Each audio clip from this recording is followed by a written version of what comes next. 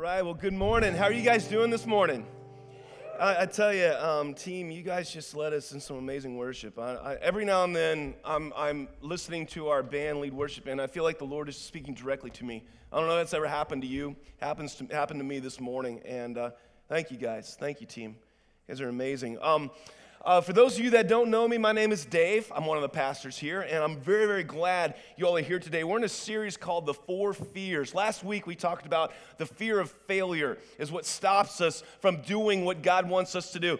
Today, we're talking about the fear of pain, the fear of discomfort and pain. And that is probably one of the biggest things that'll keep you and keep me from doing the great thing that God has called us to do.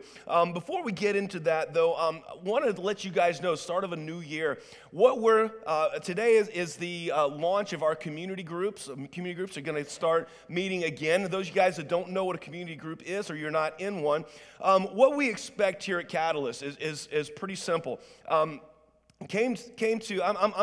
part of the club here in Nicholsville, and I was privy to a meeting where the head Rotary guy, the big wig, came in and told us that we, as a Rotary club, weren't getting it done. So we needed to go to more conferences and go to more things and do this and that.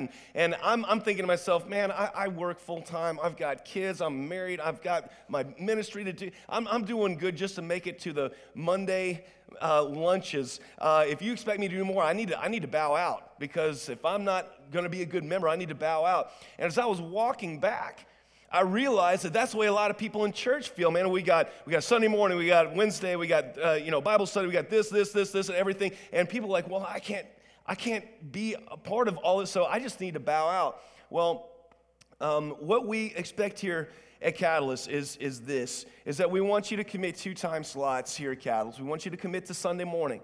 We want you to be here every Sunday morning. That's what we expect.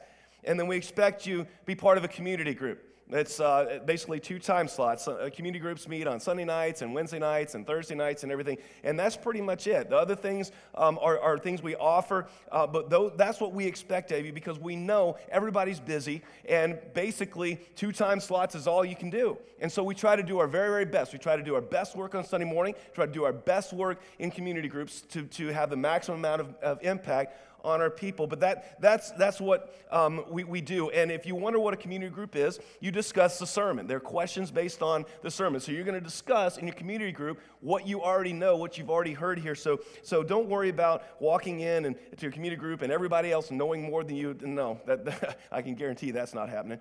But you've heard the same message they have, okay? So you can communicate. You have something to offer. So I want to encourage everyone, if you're not in a community group, to be in one, because that is where a lot of the work of the church is done. So that's kind of what we're talking about today. But today we're talking about the fear of pain. And like Randy said, the main thing is that pain is God's megaphone to rouse a deaf world. C.S. Lewis said it like this. He said, we can ignore even pleasure, but pain insists on being attended to. And you know that's true. You have a pebble in your shoe, you got a grain of sand in your eye. You can't ignore it.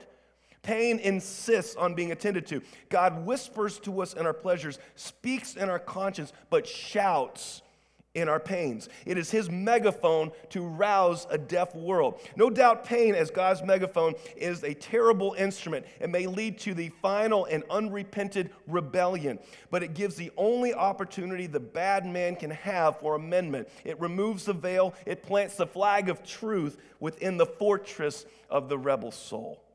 I love that, and that's very true. And as I got this message together, I realized that today we're talking about the biggest idol that exists in America today. It's an idol. An idol is something that steals worship from God, that gets our attention, our time, our love, our passion. That's what an idol is. Not necessarily a statue, it can be anything. And people say, well, the biggest issue facing today is extramarital sex or no, it's not. The biggest idol in America today that gets all our attention, we basically pattern our lives around it, is comfort. Think about the things that people will do to be comfortable or won't do to avoid discomfort. And you've got America in 2020.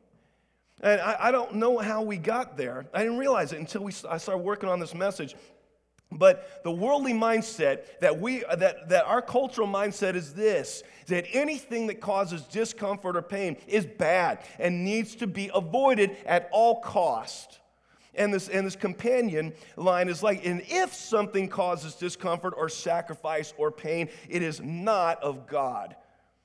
Or worse, that God hates me or is ignoring me. I don't know how we got there, you guys. I don't know how we in the church got there. For example, John 16:33, Jesus says this, I've told you these things so that you may have peace. In this world, you will have trouble. But take heart, I've overcome the world. See, Scripture tells us more that not that pain doesn't exist or discomfort doesn't exist. It's take heart. Jesus has overcome that. In the parable of the sower, Jesus talks about the rocky soil. And he says in Matthew 13:21 that since they have no root, they only last a short time. When trouble or persecution comes because of the word, they quickly fall away. In Acts 9:16, God tells Ananias in reference to the Apostle Paul, go, this man is my chosen instrument to proclaim my name to the Gentiles and their kings and to the people of Israel. I will show him how much he must suffer for my name. And the early church fathers actually rejoiced. They saw it as a badge of courage. In Acts 5:41, the apostles left the Sanhedrin rejoicing because they been counted worthy of suffering disgrace for the name. Those statements are all over the Bible. And yet somehow we've gotten infected with this false idol of comfort being the ultimate goal for us as people. You can't read the Bible and think that that is your ultimate goal. But that is the one that is beneath the surface of almost every decision that we as Americans make. And it's the fear of pain or the fear of discomfort that drives most of the decisions, if not all of the decisions we make. Those statements are all over the Bible. We have to realize, though, that pain is an essential part of the Christian life. I don't know if you know that or not. It is. Luke 3:21 through 22.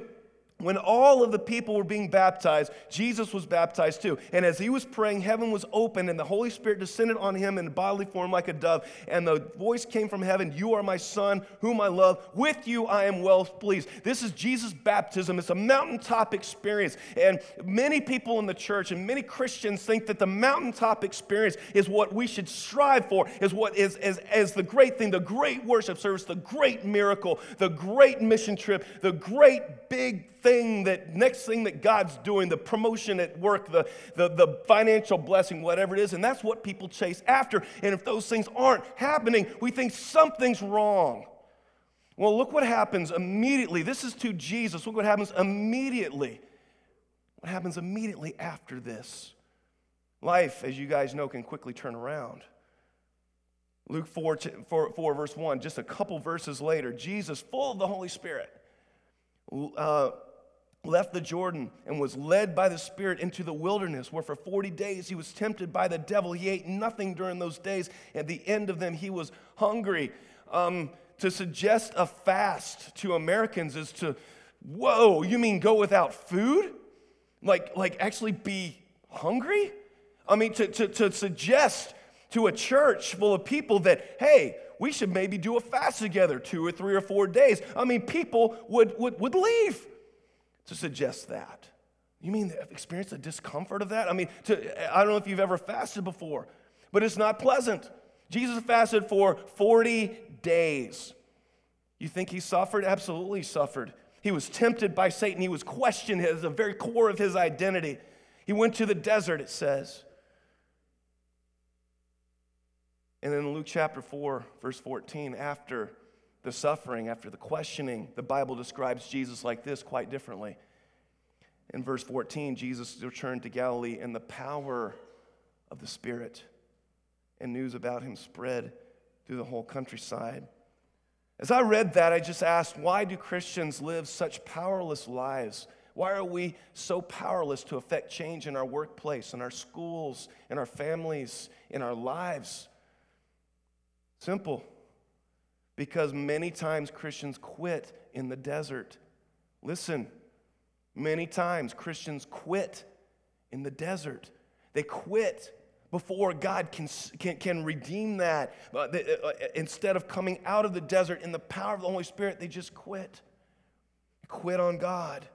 The pain of temptation, the pain of suffering, the questioning is too much, and they quit. They quit on God. They quit on the church. I read an interesting quote from Andy Stanley's new book, Irresistible. It sounds fantastic, but this is an excerpt from it, talking about us in 2020, particularly our younger generations. For post-Christians, that means people who may have had a faith at one time but have walked away. Science, philosophy, and reason are the go-tos for worldviews and decision-making. Post-Christians, especially post-Christian millennials, have low to no tolerance for faith-based answers to fact-based questions. But get this, at the same time, like most of us, they aren't exactly on the truth quest either. They're on a happiness quest.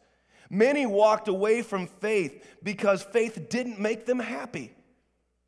That's never a presenting reason. Nobody wants to appear that shallow, but scratch beneath the surface and you'll find the quest for happiness plays a big role. When faith becomes an impediment to happiness, goodbye faith. And that, my friends, is very true. Every time I have a discussion with somebody that is like that, I always throw up, evolution, creationism, the church is hypocritical. But you scratch beneath that surface, basically, most of the time, people just want to do what they want to do. And faith, sometimes, see faith as an impediment to that. It's just crazy to me to think about that, because in this quest for happiness, how are we doing? How are we doing? We become the most miserable people on the planet. Research shows this. Rates of major depression have risen in America 33% since 2013. A study by Blue Cross and Blue Shield found. They did this because they were wondering why they're having to spend so much on insurance for anxiety and depression medication. So they did a study. Saw 33% rise. And most of the rates rise are among teens and young adults, millennials and Gen Z. This walking away from God in search of happiness doesn't sound like it's working, people. It really doesn't. That story isn't anything new, though. Walking away from God and search for happiness. There's a very famous story in the Bible. A guy known as the prodigal son did the same thing 2,000 years ago. Apparently, that's been mankind's story from the beginning. But if you guys know anything about the prodigal son story, there's a guy who grows up in this great prosperous household. His dad is good. He's got a great job. He's got plenty of food. He's got everything he needs, and things are great. But he decides, that's just not for me.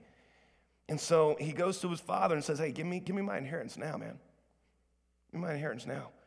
And he takes off for what he thinks greener pastures. And he squanders all his wealth in wild living, the Bible says. Once it's all gone, a famine hits, and he's starving, and his clothes are falling off, and all the friends he thought he had when he had money, all of a sudden they're nowhere to be found. Not too ancient a story, is it? Anyway, he goes and starts feeding pigs. Anyone ever fed a pig? Anyone ever been? There's a reason why it's called Double Stink Hog Farm out there. They're disgusting. They smell bad. It's awful. And basically he's feeding table scraps to the pigs, and the Bible says the pigs were eating better than he was, and he's starving, and he's hurting, and he feels pain. And he realizes a few things. The Bible says in verse 17, Luke 15:17, when he came to his senses, he said, how many of my father's hired servants have food to spare? And here I am starving to death.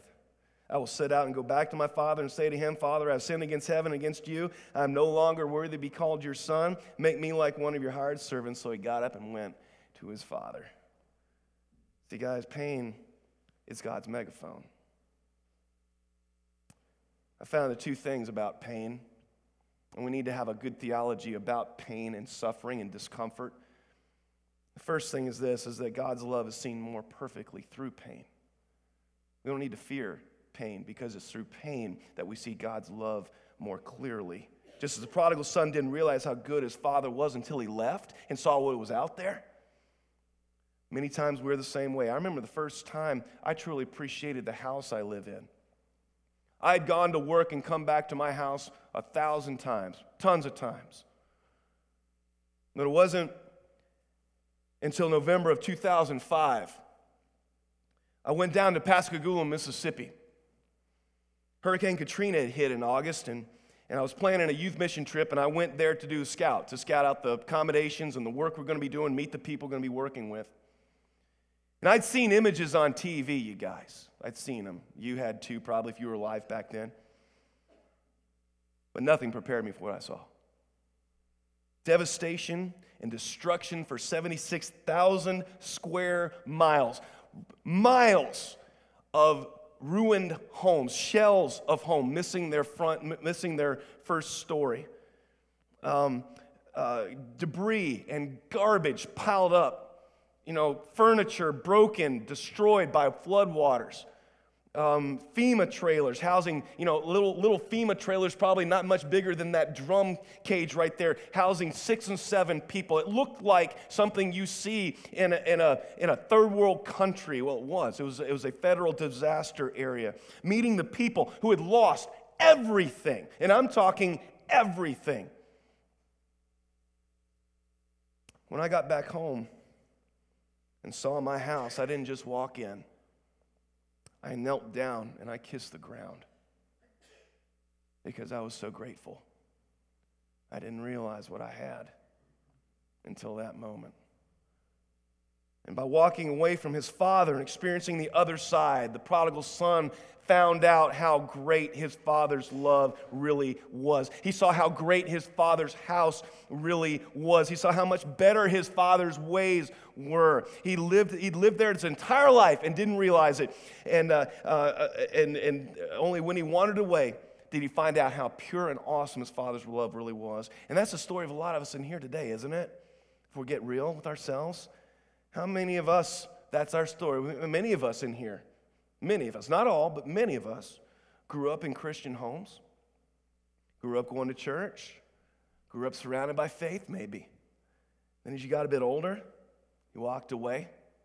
Some of you ran away. Life kicked you around a little bit, didn't it? Some of you got addicted to substances. Some dated or married the wrong person. And you got hurt, maybe badly. Some of you chased the fake rabbit of success or money or pleasure. You wound up right where the prodigal son wound up. Broke. Broke financially maybe, definitely broke emotionally, physically maybe, starving, either physically, definitely spiritually or relationally. And you realized one thing, just how good God really is. How many of you guys can say that this morning? You've seen the other side, and you don't want anything to do with it because you've seen how good God's love really is. Sound familiar? You just wanted to go home. It wasn't just God's love that brought you back. It was the pain you experienced that brought you back. Amen? Amen? It took the pain to realize how good God is. And when we're told 1,000,000 times as kids, we're told 1,000,000 times what was right. We're told that God was good. We're told 1,000,000 times that God loves us. But some of us, if not all of us, don't really get it until we really experience true pain. And it's through that true pain that we actually see how great God is. I'm a testimony to that. I've seen the other side away from God, and I want nothing to do with it. God's love is seen perfectly through pain. The second thing is that pain is what makes us want to go home. Like the prodigal son, all he wanted to do was go home. And it's that pain that made us want to do that. He was worried. You can tell he was worried because he composed his speech on the way back. Listen, if you blow all of the old man's money and you go back home in rags, you better have the speech prepared, right? And that's what he's thinking. I mean, you can tell he's going through it the whole time. He's already planned it out, Scripture says. And what did he find? He found out something pretty radical, you guys. Something that I found too, is that on the other side of pain, there is joy. That's what the church needs to understand, that any pain we experience in this life is temporary. Any discomfort, whether we cause it by our actions or it just happens, it's only temporary. And on the other side of that pain, there is so much joy. There's joy, everlasting joy. When you allow Jesus Christ into your life, you allow him to forgive your sins and you allow him to consume you, to enter into you. And you surrender your life to him, and he fills you with his Spirit. There is so much joy. In fact, if I didn't believe there's so much joy in being a Christian, I would not want you to become one today. I would not be standing here speaking to you. I wouldn't be in ministry. I wouldn't. If I didn't believe that people are far better off in a relationship with Jesus Christ, surrendered to Jesus, experiencing the joy and the ecstasy of his presence in our lives, I'd be doing something different with my life, and so would every person on staff here. There is joy, so much joy in following the plan that God has for your life. Don't fear the pain or the discomfort that might happen, because on the other side, there is joy everlasting. Being over in India with my son a couple months ago, watching our new school and our orphanage open, seeing the kids with a home when previously they didn't have one, seeing all the investment of 7 years of trips and discouragement and language barriers and risk. So I was sitting there watching the dedication. One thought went through my mind, you guys. It was all worth it. The thousands of dollars that our trips took, I refereed high school soccer to pay for it. Rachel picked up extra hours at the place she worked. We sacrificed the 40-hour plane rides, the heat and the humidity, everything that was uncomfortable and potentially painful, could potentially go wrong. All worth it, because on the other side of that potential pain and discomfort was joy. But guys, you don't have to go overseas to see this. For some of you, y'all, if you've been here, you know that this year's theme is the adventure. For some of you, the adventure is right here. For some of you, the adventure is in your own home. For some of you, the adventure this year is getting out of debt. You know God wants you to be debt-free. He wants you to be debt-free almost as much as your pastor wants you to be debt-free. Almost. You know that God wants you to be financially responsible. You know that he wants all of the chaos and the stress of financial problems gone from your house so you can be joyful and you can have peace. You know that, but the fear of the pain and the discomfort of having to get financially disciplined is too much for you, and you're going to stay where you are.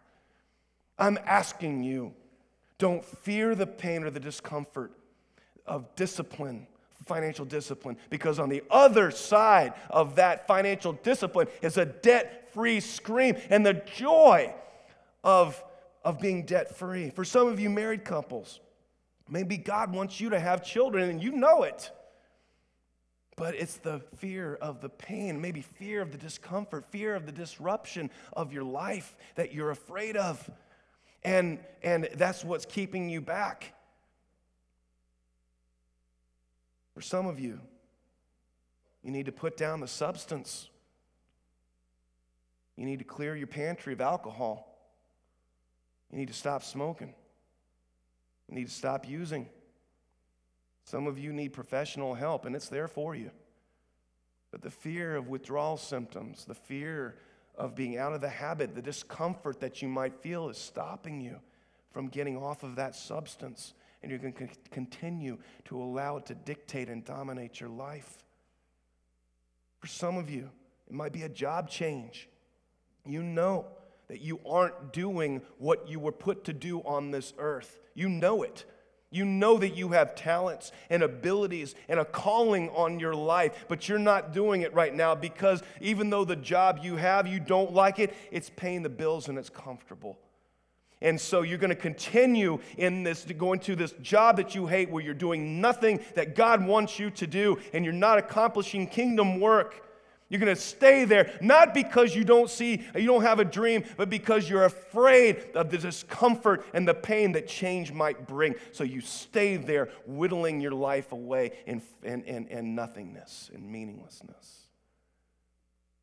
I can stand here and testify that every time I've overcome my fear of pain or discomfort and set off to do the thing that God has called me to do, there has been amazing joy. Amazing joy. The joy of mission work, the joy of planting this church, of leaving security and a paycheck and setting off to plant a church. The joy of being debt-free, the joy of having children, what a blessing they are. The joy of leaving security and comfort and launching off into that great unknown with God as your companion. That's real joy. That's real life. But in order to experience the joy, you have to be willing to experience the temporary pain and discomfort that might happen. And for a lot of people, most people fear the pain more than they want the joy.